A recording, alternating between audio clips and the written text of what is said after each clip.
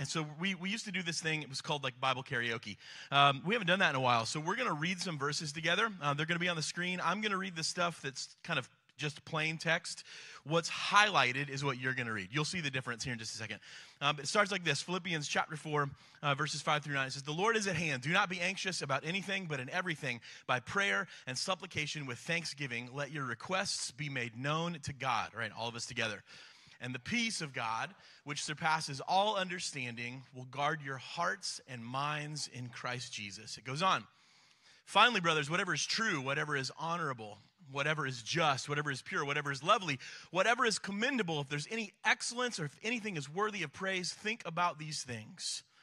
What you have learned and received and heard and seen in me," here we go all together, "practice these things, and the God of peace will be with you."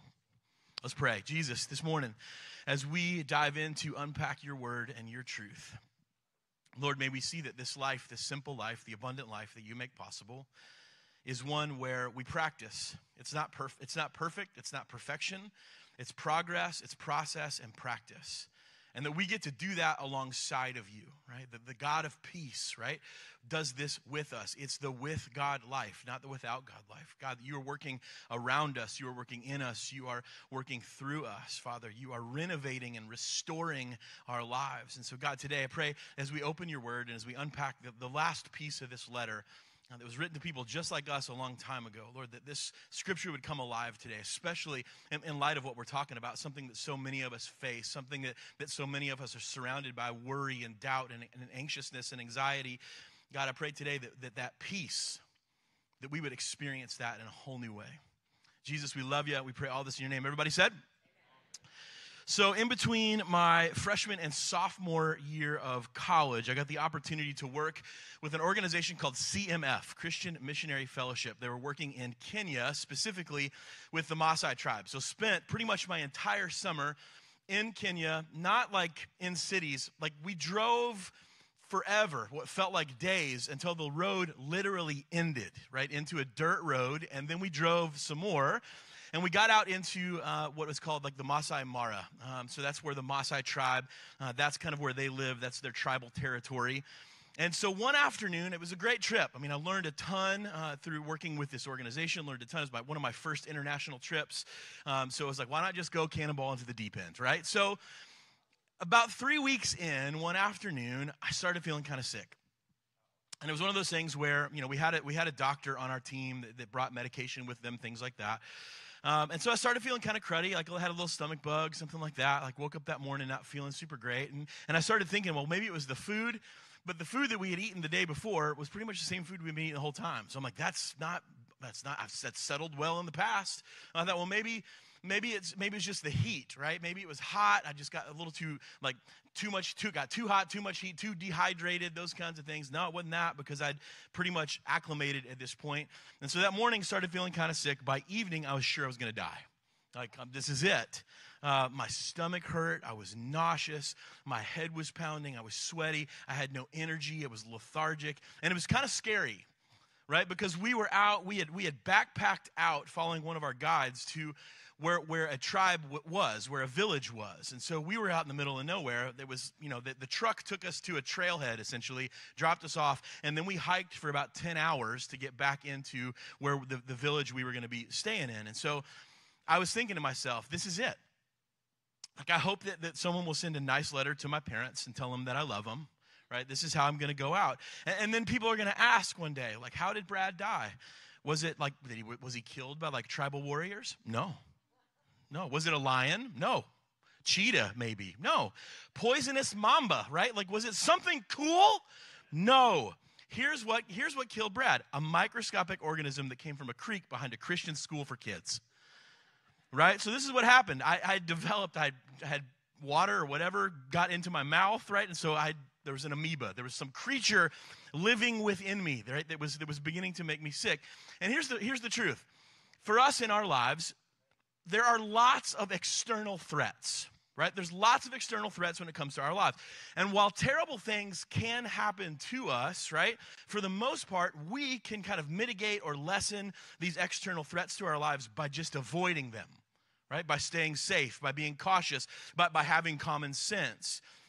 Because here's the deal. Most of the time when it comes to external threats in our lives, right, the ones we can see coming, we're aware of the risk. We're aware of the risk. That seems risky. We know how to run away or maybe even not even put ourselves into harm's way or dangerous situations to begin with.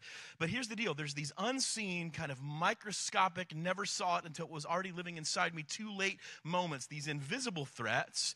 Those are the ones that usually cause the most damage because by the time we notice them, it's already too late. We feel sick. And so you fast forward, it's about 6 years ago. In the course of what I thought, for me, was just normal life. Right? Been married, got 2 kids. We just moved into a new house. I got a promotion in the church where I was working. I was in a leadership position. In fact, when I became a believer in Jesus at 16, 17 years old, I wanted to be my youth pastor, right? I wanted to have the job that he had. I wanted to sit in that seat. And now here I was, promoted into that spot, right? Leading, heading up the ministry area where I even discovered Jesus, right? I kind of always imagined myself in that role, always wanting that role. So it was like one of those things, like this was a major life accomplishment for me. And most of the external threats, right, in my home, with my marriage, my wife, my kids, those things have been dealt with, right? There weren't really any landmines to step on. Like there wasn't something that was just going to come out of nowhere.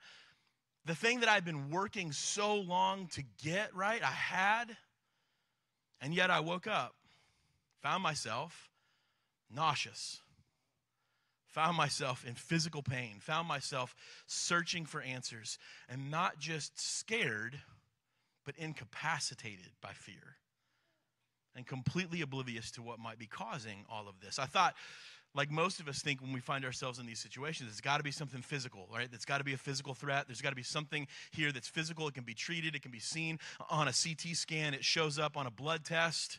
This can be fixed, right? The answer to this is something that can be fixed. And I can remember sitting in yet another doctor's office hearing the same infuriating thing that I had been hearing for almost a year, and that was this: Brad, we can't find anything physically wrong with you. And I guess that particular doctor just happened to be kind of the last straw. So I responded with, well, keep looking. Keep looking. There's got to be an answer here. Because here's the deal. On the outside, if you would have just looked at my life, if my life would have just been kind of written out on a piece of paper on the outside, you would go, this dude has it. He made it. He made it. He's set. And I kept thinking the same thing, like, why, like, what is going on? Because all the stuff that I'd spent almost 20 years of my life working for, I now had. I'd made it. I crossed the finish line to a certain degree, right? There's no way that there's some other invisible threat, right? There's got to be another diagnosis, but there wasn't. My doctor was right. He said, here's what I think's happened, Brad. I think that there's something more going on here. It's not just physical. Maybe it's some part spiritual, some part mental, some part emotional. And he was right. Because what had happened was my life had just run into the wall of anxiety and depression at about 1,000 miles an hour, because that's how fast I moved most of the time. And what I've continued to learn over the last 6 years is this: the silent invader, for me, actually got in undetected a long time ago. It wasn't just in that moment. It had been a part of my life. It had been kind of growing and feeding on my insecurities. It had been growing and feeding on all these performance-driven narratives that said, Brad, if you want people to love you, you're going to have to earn it. Brad, if you want to succeed in this, you're going to have to make it happen for yourself. Those kinds of things that used to define me, it was just feeding this kind of invisible, undetected invader to the point where I had become two things. I was simultaneously sped up in my life beyond my capability, but at the same time, I was broken down beyond my survivability.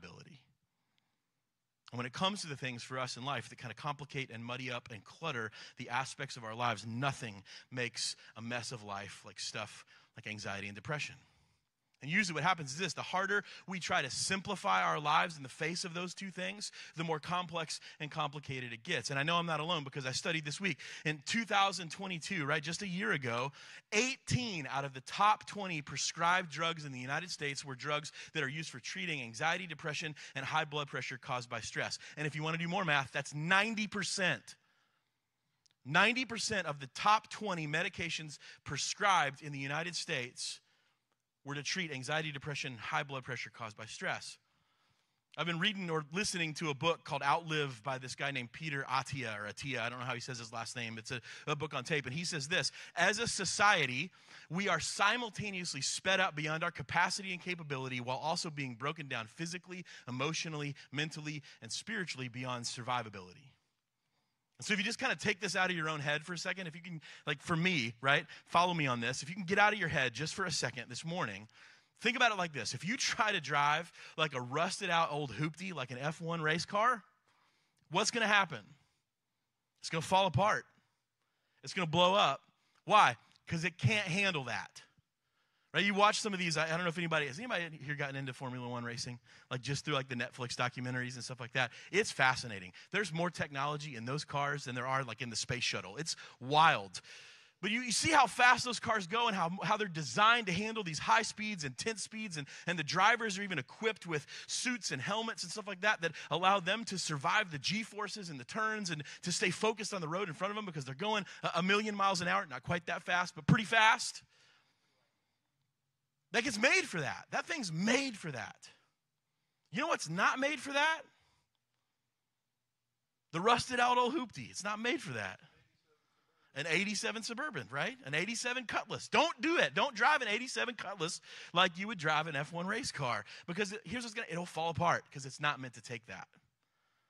And so here's the deal. Let's put it back in our own lives, right? When your life is the 87 Cutlass, right? In need of some serious care. When it blows up and falls apart because it's moving too fast at the speed of your life, now it's not just you that's in danger. When it blows up and falls apart, the family and the people connected to you that are along for the ride in your life, when things blow up and fall apart, you take them with you. There's a pastor a long time ago said this: worry or anxiety is the gateway to much darker things. And research has kind of confirmed this. I read this week that there was a recent study within a really large company, their sales force, and it showed that they had performance-based anxiety. A lot of the people in their sales force had performance-based anxiety. It said, if I don't measure up, if I don't meet this metric, if I don't do this, right, then I'm going to lose my job, or somebody's going to be better than me, or they're going to get the bonus, or they're going to get the promotion, or they're going to get the boss's attention, right? This said this, that 78% of the sales force admitted to cheating, lying, cutting corners, spreading false information, even about their own colleagues to clients. Because listen, it's like, I'm worried, I'm anxious that maybe I'm not going to measure up. So you know what I'm going to do? I'm going to cut corners. I'm going to tell this client over here, hey, don't trust Bob. He didn't know what he's talking about. Trust me. I'm going to throw other people under the bus. 78%, almost 80% of the sales force admitted to some sort of lying, cheating, cutting corners because they wanted to make sure that they could measure up. Just in the last few years, you've maybe heard about FOMO or FOBO, right? Fear of missing out or fear of better options. This is anxiety that's related to commitment, right? It's commitment anxiety. And here's what that does. Even commitment anxiety causes us to kind of break our word, what we say to friends or family. We don't follow through on what we say we're going to do. It's like somebody says, hey, listen, can we get together? I'd love to do that. And then that FOMO starts, well, if I spend an hour with this person, then I'm not going to be able to do this, or I might miss out. You know, if I commit to a relationship with this person, I might miss out on a better one. And so what happens is this: we end up breaking our word to the people we care about the most.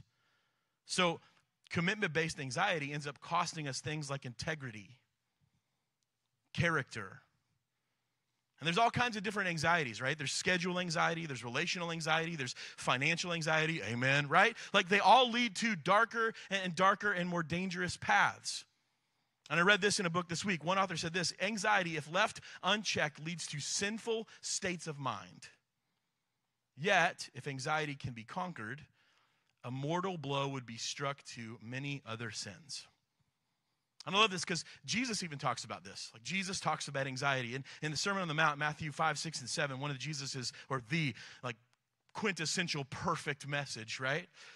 I'm kind of paraphrasing. He says this in Matthew chapter 6. He says, hey, listen, when it comes to life, don't worry about your life. Because there's more to life than food and clothes. There's more to life than stuff and possessions. There's more to life than what's in your garage or where you live or your address. There's more to life than what your bank account reads. There's more to life than those kinds of things. And he kind of points, because he's speaking outside on a hillside, and he points, he said, listen, like, look at the birds. Today when you're driving home, or as you're sitting on your deck this weekend, right, or you're hanging out with friends at a barbecue, look at birds. Just notice the birds that are around you. Jesus says, look at the birds. They don't freak out. He says, you know what, if that doesn't work for you, look at the grass. Look at the grass and the flowers and the trees. They don't worry about their appearance.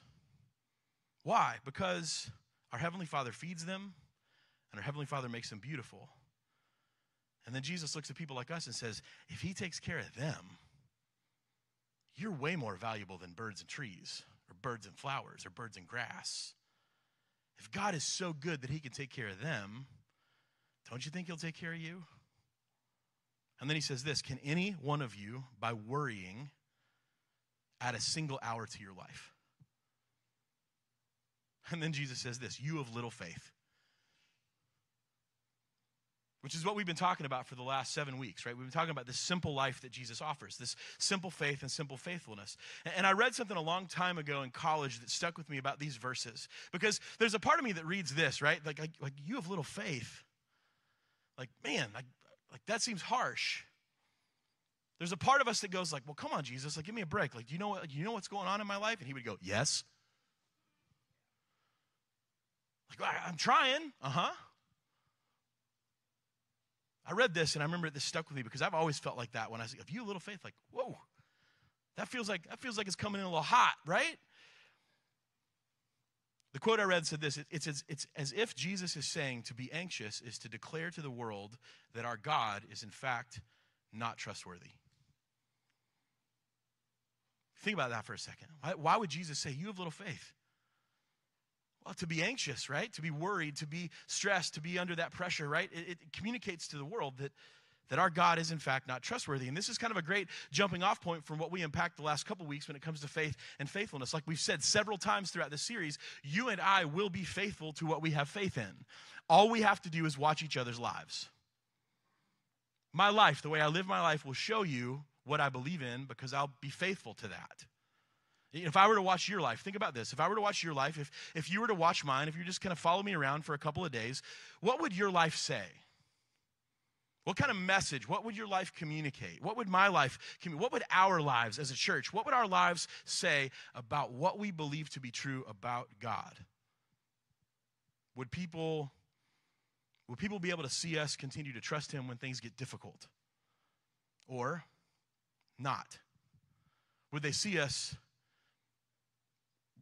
fall prey to anxiety? Would they see us come underneath the stresses of the world and give in to that? I read this week as well. It said the unbelieving world is not impressed by our talking about the Prince of Peace and then seeing our lives fall prey to the stresses and pressure of the world. People are watching our lives, church. That's the truth. Now more than ever, our culture, when things happen, they start to look at us. I mean, it's like even in my family, right, with my boys, who I love, right, when something happens, when something blows up, when something goes wrong, what do? Maybe you experience this too. Like something breaks, they drop something, they make a mess. What happens if you're in the room? Who do they look at? You, yeah, they look at your parents. They're like, boom. Am I in trouble? Like, what's going to happen? Am I in trouble? Like, I'm looking at dad's face. I'm looking at mom's face. Like, am I getting ready to get grounded? Like, what's getting ready to happen? That's how the world looks at the church, right? Something else blows up, falls apart, somebody else dies. Like all the stuff that's happening in the world right now, an unbelieving world looks at the church. When something blows up, they go, boom. What do you guys think?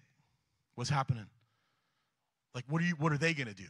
How are they going to live? How are they going to react? What's their posture? What's their attitude? What does this look like for them? And I think this quote, I mean, it's another one that you go, man, the unbelieving world is not impressed when we go, oh yeah, I believe. And then when something goes haywire, we go, run! I'm not sure anymore. I don't know what I believe in. They're not impressed by that, which is why Paul says what he says in these closing verses in his letter to this church in Philippi. He says this in verse 6. He says, the Lord is at hand. Do not be anxious about anything.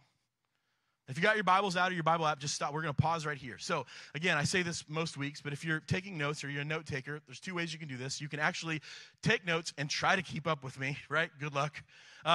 Or you can just grab pictures of the screen. Today, you're going to want to do that. I'm just going to be honest with you, because anxiety and depression, things like that, those are the scourge of humanity right now, and the Bible actually gives us some really great ways to lean into that and to deal with that. So you're going to want to do this. So Paul, he starts this kind of like concluding section of the letter. He says this: the Lord is at hand, don't be anxious about anything. And a couple things for us as we're unpacking this, right? If you're taking notes. Number one, this is not written in a passive form or in a passive tense. This is an imperative, right? For those English majors, which means this: it's a command. It's not a, hey, y'all, if you can maybe try to not be anxious, if you can do your best to not worry, if you can just do your best to not be anxious, or don't be stressed. Like, just try it, okay? That's not what Paul's saying. Paul's going, don't be anxious about what? Anything. Don't be anxious about anything, which, let's be real, makes us want to throw something at him, right? If we're being real, we'll be like, no. Like, okay, Paul, right? I won't be anxious about anything. I'm not going to be concerned about anything, right? That's not even realistic. Like, there's a part of this, even when I read it this week, I've read these verses before. It's like, come on, man. One of the commentaries I read said this: on several occasions, Scripture is clear that anxiety is never godly. And what Paul is communicating to the believer is that the believer is now no longer obligated to worry about their past or their present or their future situations and circumstances. Think about that for a second. It's not that Paul is putting his finger in our chest and saying, you're bad if you're stressed. Paul is not looking at those of us who wrestle with clinical anxiety and mental health going, you're bad.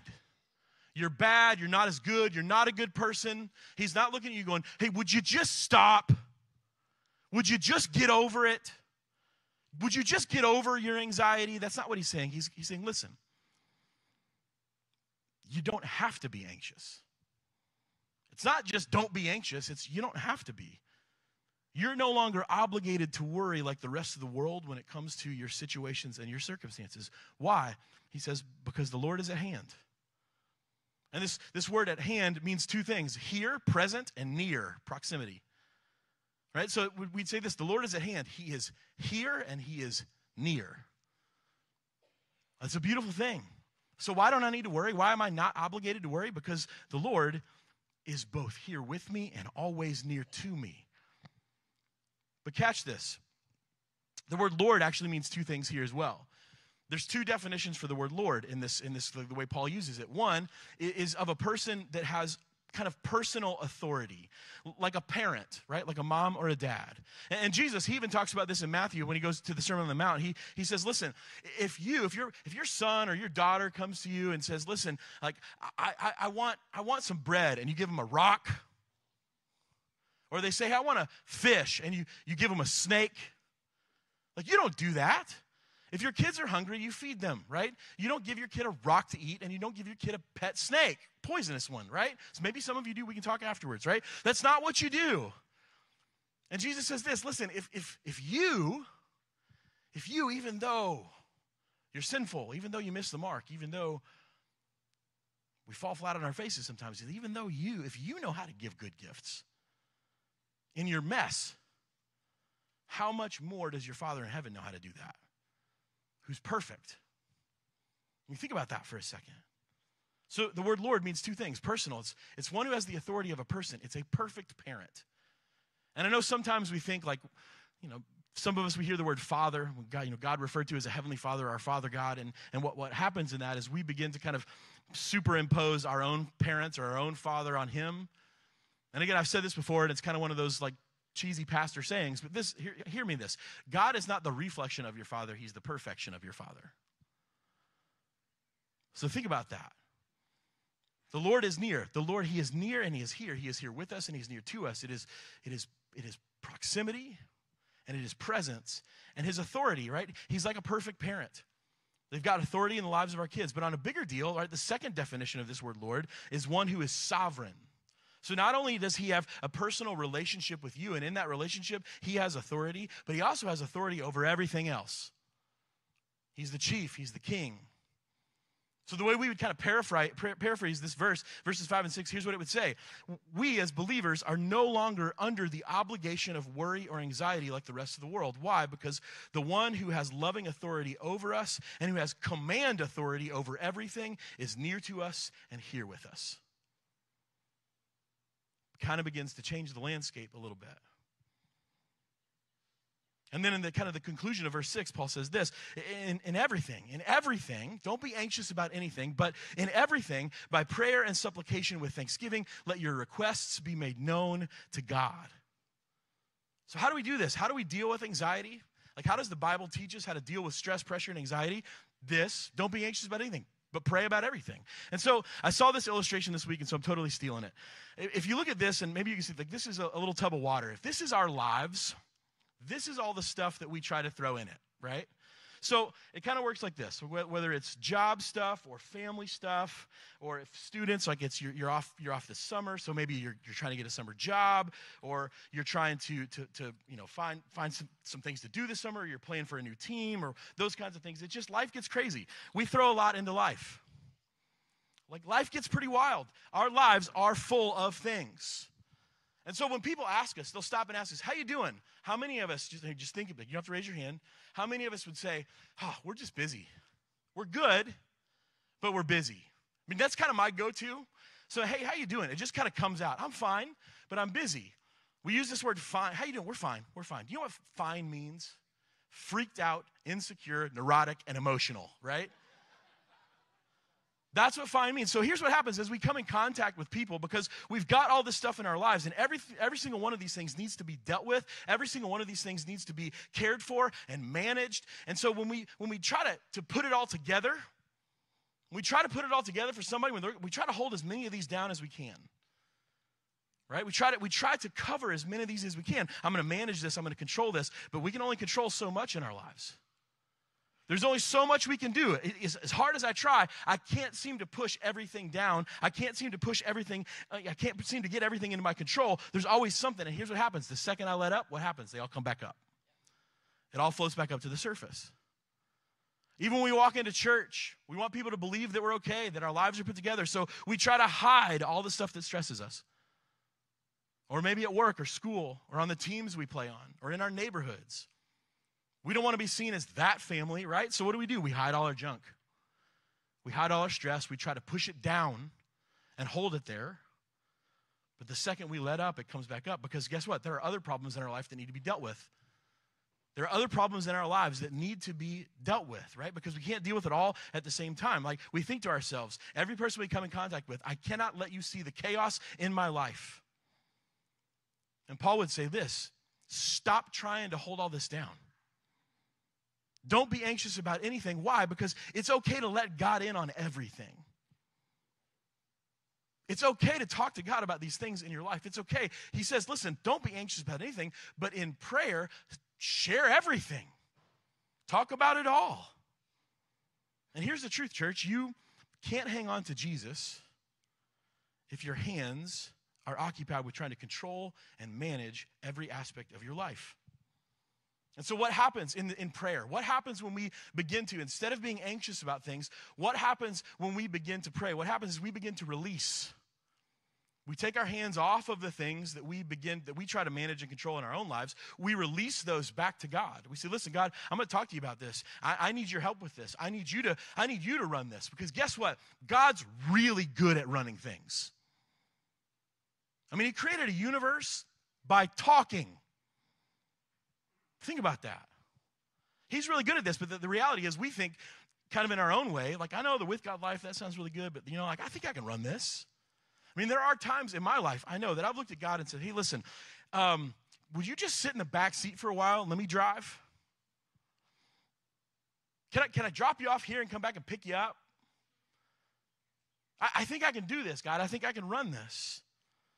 But what happens is we can't embrace God. Why? Because we're too busy trying to hold our lives together. So in prayer, There's this kind of dual process of both releasing our lives to God so that we can now embrace him and be embraced by him. So how do we begin to release anxiety? Paul says prayer.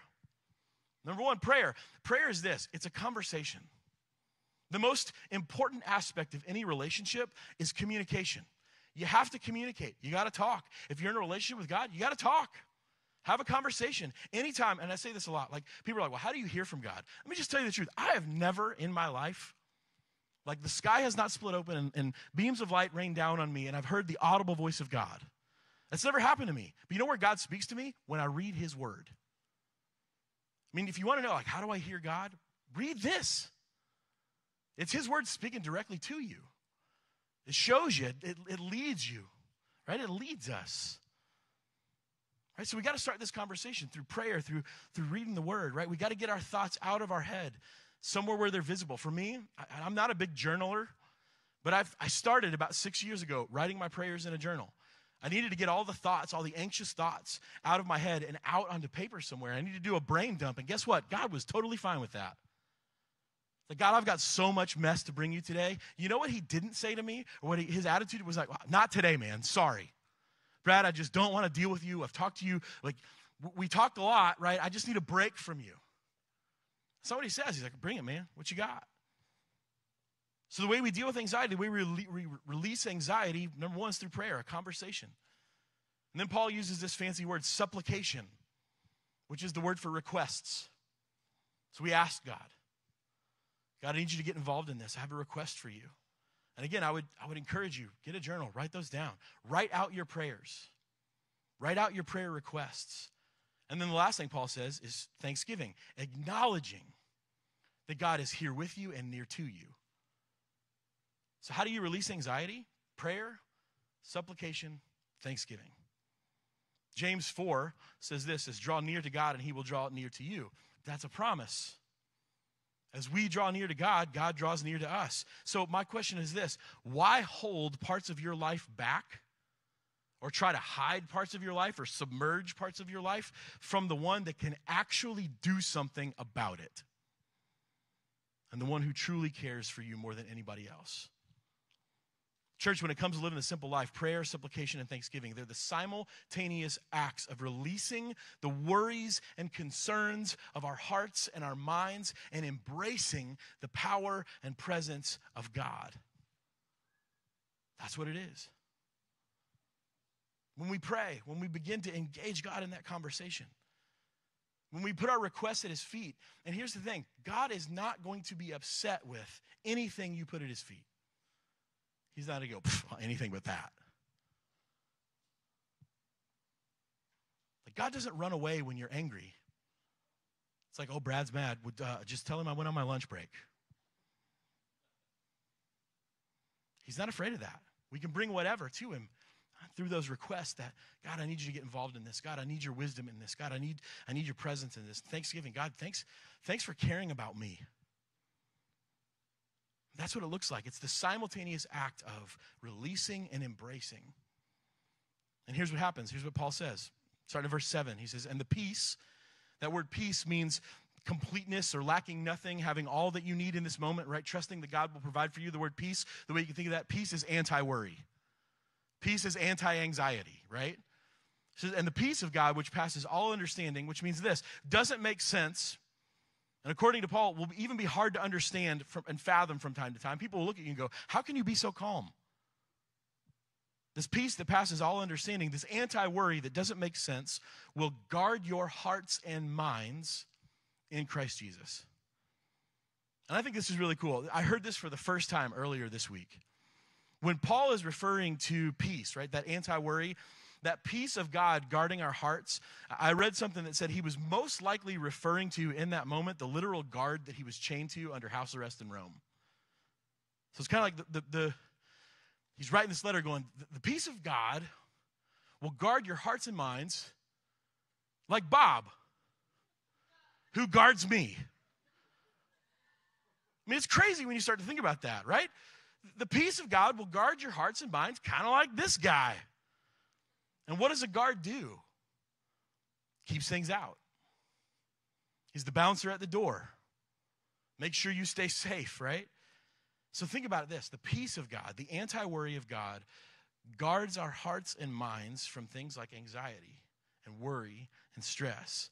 The peace of God stands at the door of your life and looks at those things and says, you can't get in here. If you want to get to them, you're going to have to go through me. Last summer, I took some guys from church. We went out to Colorado to this thing called the Rocky Mountain Men's Summit. It's in Winter Park. My friend and mentor and pastor Jim Bergen hosted this thing. And one of the speakers was a Navy SEAL commander. His name was Rourke Denver, which I think part of being a Navy SEAL, the requirement is having a really awesome name. Which at this point, the only thing I can believe now is why I'm not a Navy SEAL is because I don't have a cool name. I got everything else, right? I just don't have a cool name. But Rourke Denver, Commander Denver, right? He told us stories about the training process for SEALs, and he told us the stories about some of the combat he experienced in Iran and Iraq. And I remember one thing that I wrote down that he said this was, panic is what gets most people killed because it clouds decision making. And he was telling us about how in all of the training that they go through and all of the exercises, not just to become a SEAL, but then training for the missions that they're going to go on, they've got all these different mantras and sayings that are easy to remember, that they can bring up in their heads that help them stay calm when things are blowing up around them and bullets are flying over their heads. And one of the mantras that he shared with us was this: slow is smooth and smooth is fast. Being able to slow down enough in a stressful moment to make smooth decisions. For somebody like Rourke Denver and his team that he was commanding, that's the difference between life and death. And he said, like, you got to be smooth, right? You got to be smooth when you move, when you shift from one piece of cover to another, when you are aiming, when you're displacing as a team. You got to do that smoothly. And here's the deal. You'll actually do that faster and safer and more efficiently and more effectively when you just slow down. Another mantra that he shared that I use every day is this one: calm is contagious. If you panic, guess what? You're going to pass your panic on to somebody else. Panic is contagious. You're going to pass your panic on to somebody else. You're going to take somebody with you. But if you stay calm, others will as well. Again, Jesus' story, right? Jesus takes his disciples, a bunch of high school age guys, young men, across the Sea of Galilee. There's a storm while they're in the middle of the lake, right? And they freak out. Where's Jesus? Taking a nap in the back. They go to him, they wake him up, like, hey, you've got to help us out here. We're going to drown. Don't you care about us? How can you be taking a nap at a time like this? And then Jesus looks into the storm and says, be still. And it stops. And then he looks at his disciples and says, what are you guys freaking out about? Slow is smooth, smooth is fast. Calm is contagious. And what those guys realized in that moment is like, man, even the wind and the waves obey him. So the next time they're in a storm, guess what they're going to remember? Stay calm. Jesus is with us. This is actually a scientific fact, right? The way that Jesus does this, right? The way that Jesus talks about this, the way that Paul talks about how slowing down, beginning to pray, beginning to get kind of all these things, all these thoughts and emotions and feelings out of our heads and our hearts and out here, right? It's an actual biological fact. And this is it's brilliant the way God wired us. The fight, flight, or freeze center in our brain is called the amygdala. Right? And it's really small, and it's located deep down in the middle of your brain. And here's the deal. The amygdala processes zero logic and zero reasoning. It's just impulse. It's not even like ready, fire, aim. It's just fire, fire, fire, fire. Like that's kind of what it does, right? There's no getting ready. There's no aiming at all. And they've done studies that show that in intense, stressful, kind of panic-inducing situations, that slowing down, taking a breath, it actually shifts all of the activity in your brain from this tiny little amygdala deep down in the center of your brain to your cerebrum, which is the largest part of your brain that does, here's what it does. It controls and performs higher functions like interpretation, figuring out fact from fiction. It controls your vision, what you see. It controls your hearing, what you hear, how you process speech, how you reason, how you emote, right? Learning, all the fine motor movement, right? All that kind of stuff, that's all controlled by your cerebrum, right? So the amygdala is just freak out. But when you slow down, all of that energy transfers to a different part of your brain that controls everything else. Slow is smooth, smooth is fast, calm is contagious. And I think it's wild that God wired us up to lean into his peace so much so that when we do, we actually use and engage the majority of our brains. God thought that up. That's his idea. Like just proof of creation and everything, right? When you're calm, you can think straight. And then Paul, he closes out this section. He says this, finally, brothers, whatever is true, which means this, when you're calm, when you begin to take things out of your own head and begin to pray into those, right? You begin to offer those up to God. You allow him to jump into your life. He says this, whatever's true, which means when you're calm, you can actually assess what's real and true about a situation or a narrative. When you're calm, whatever's true, whatever's honorable, which means whatever's respectable and good, whatever's just, you're able to think through the right thing to do in any given situation and circumstance. Whatever is pure, which means this, you're going to check your motives. Nothing's going to be ulterior. You're not looking out for yourself. You're not trying to put a bad deal in front of somebody's head. You're not doing that kind of. You're not trying to take advantage of someone. You're checking your motives, your motivation, your heart. You can do that when you're calm. Because whatever is lovely, like what does your life look like? What do the decisions and pattern of your life look like? What does that communicate to people? That you're lovely or loving, or that you're stressed and freaked out? He says whatever is commendable, that's a Christ-like attitude and effort. He said if there's any excellence, if there's anything worthy of praise, think about these things. So it's not just prayer. It's prayer and it's requests and it's thanksgiving. But it's also doing a thought swap. Did you catch that? Hey, don't think about those threats. Don't think about this. Thought swap. When your brain's in panic mode, you can actually think on these things regardless of these other situations and circumstances. You know, my personal therapist, my personal counselor, he specializes in kind of meditation and mindfulness. He's a believer in Jesus. It's not weird, right? But he specializes in meditation and mindfulness. And one of the things that we've learned to do, and some of the skills that he's taught me, is how to slow down in situations that are intense and breathe and be able to assess a situation from a place of peace and a place of calm. But he said something early on as we started to kind of get to know one another. He said, you know, when it comes to these kind of, these things that we do, these practices that we do in meditation and mindfulness to slow your brain down, to calm yourself, he said, here's the thing, you got to practice. You have to practice. And he said, Michael Jordan didn't only show up for games, right? He practiced, and his practice habits resulted in how he played games. And he's the greatest player of all time. I know LeBron's good. He ain't Mike, right? Similar to last week, what we talked about is when it comes to even situations like worry and anxiety, depression, mental health, the simple way of dealing with these things, right, is recognizing God is near. He's near in both proximity and presence. That we can pray, we can offer these requests and thanksgiving, and then we can thought swap for all the things that are ultimately of him. And here's the result of this. Paul says, here's what it did for me. He says this starting in verse 11. He says, I've learned in whatever situation that I'm in to be content. And this word content, I love this, means strong enough. Think about that for a second. When was the last time that someone said, hey, you don't have to be perfect, just be enough? Be good enough. He says, listen, like this, I've learned in whatever situation that I'm in, that I can be strong enough. Am I going to be the strongest one? Am I going to be perfect? Am I going to be able to flex on what? No, I'm strong enough. Man, there's some peace in that. Whatever situation I'm in, I'm strong enough. I'm independent of my circumstances. My circumstances and my situation don't define who I am. I'm independent of that. And he said, in any and every circumstance, I've learned the secret of facing plenty, but also being in hunger, of abundance and need. And here's what he says. I can do all things through him who gives me strength. And this is pretty much the definitive description, right, of the posture and attitude and mindset of a simple, clear, real, right, and true with God life, right? You want to know what the simple life looks like? The life that Jesus desires for us, it's that. It's that.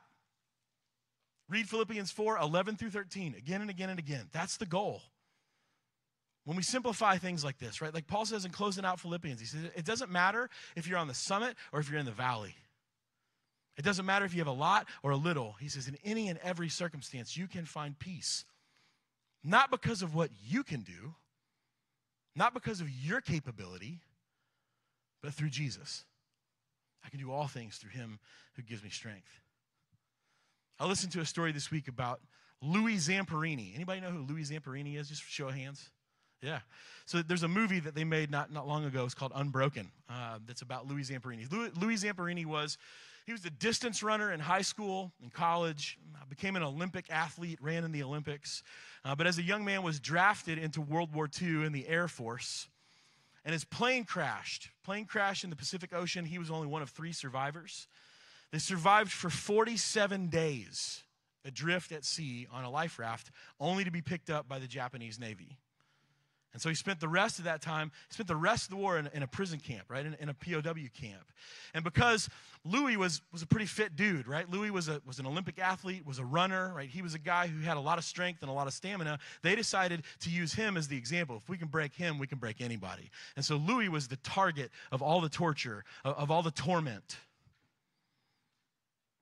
He was tortured. Why? Because if we can break him, we'll break the rest. And so the war ends. And they rescue Louis and everybody else. They bring him back home. And when he gets back home from war, he falls into alcoholism, falls into drug use. Because every time he closes his eyes, he says, every time I close my eyes, I can see the faces of the people, right? I can see the hate that he has toward the guards and the people that hurt him and hurt his friends and killed his friends. And I read this quote. I'm going to try to pull it up. Because what happened after Louis got back, his wife went to a Billy Graham crusade in Los Angeles and convinced Louis, who had wanted nothing to do with God, wanting nothing to do with Jesus, who was addicted and angry and hurt, depressed, PTSD, nightmare after nightmare, no sleep. She invited him to go to the crusade, and he went the first night, and Billy Graham said something that offended him, and he left. He walked out, never going back there again. But the next night, he decided to give it one more shot. And he listened to Billy Graham unpack the gospel, listened to Billy Graham talk about Jesus, talked about the peace that Jesus offers, the life that Jesus wants us to have. And in that moment, he came forward and gave his life to Jesus. And he says this, he said, of all the near-death experiences that have ever passed, that I've ever experienced, right? Plane crash, tortured in a POW camp, surviving 47 days adrift with no food in the middle of the Pacific Ocean. He said, of all of my near-death experiences, my life never passed before my eyes. But when Billy Graham quoted scripture, my life did pass before my eyes. I saw it all. He said, my life passed before my eyes and I saw an ugly life. He said, yeah, I had some good times. I had a lot of great experiences. I had a lot of escapes from death, but I still didn't like my life after the war. It was terrible. He said, that night, he went forward and accepted Christ. And he said the biggest miracle of his life was set in motion. He said, I knew I was through getting drunk. I knew I was through smoking. I knew I had forgiven all the guards, including this guard that he named the Bird. He said, it never dawned on me that I hated the guy. He said, that was the first night in all of those years since the war that I'd never had a nightmare. And he said, I haven't had one since. That's the peace that's available to us. Here's the crazy thing. Louis Zamperini, as an older man, went back to Japan, back to the prison camp where he was tortured and nearly killed, and reunited with a handful of the guards, including the one who did the most damage to him. And he forgave them. And in the book, in the movie, it talks about this. In the book, it talks about this, that the book he wrote is called Captured by Grace. So that even some of those men, some of those guards who had tortured and killed and hurt so many soldiers, when they were forgiven by Louis, it didn't make any sense. It was beyond understanding. So much so the fact that they said, hey, we're ready to believe in Jesus too. If this is what Jesus does, we want in. And some of those men gave their life to Christ. That's a simple life. That's an uncomplicated, uncluttered, simple life. It's not a life full of self-righteousness or religious garbage. It is the relationship that you have with Jesus, the faith you have in Jesus, the faithfulness that follows. The releasing of the things that we worry about and stress about so that we can embrace God and be embraced by God. So this morning, that's what we're offering. And that's what we offer every Sunday here at Adventure. We offer this simple life, the simple gospel, that Jesus gave his life for us so that we could live our lives with God. God with us, God within us. And so today, if you want to give your life to Jesus, if you've never done that, and you want to have a conversation about Jesus, I'd love to do that. You can meet me down front. If you want to join this church family, also would love to meet you down front. If you need prayer today, would love to pray with you. Or if you just want to spend some time, there's a place over here where you can sit and pray. It's all you. It's open. We're going to sing one more song before we go. And it's a new song, but I want you to, if you don't know, if you catch it, sing along. But pay attention to the lyrics, because this is exactly what we've been talking about with this whole series. Because at some point, our faith and faithfulness have got to move from Sunday morning to Monday, to Tuesday, to Wednesday, to Thursday, to Friday, to Saturday, and come back around again. Church is both a landing place and a launch pad. It's a place for us to come in and land, to be healed and helped. But it's also the place that we launch from into the next week. So I'm going to pray. We're going to sing one more song. Jesus, we love you. We pray this morning that we too can have a faith and faithfulness like Louis that is unbreakable. That our bodies fail, and we deal with things like stress and mental health. We deal with sickness. We deal with physical things, Father. But at the end of the day, you're sovereign. You are close to us. You have loving authority in our lives, and you have command authority over this whole world. And so, Jesus, today I pray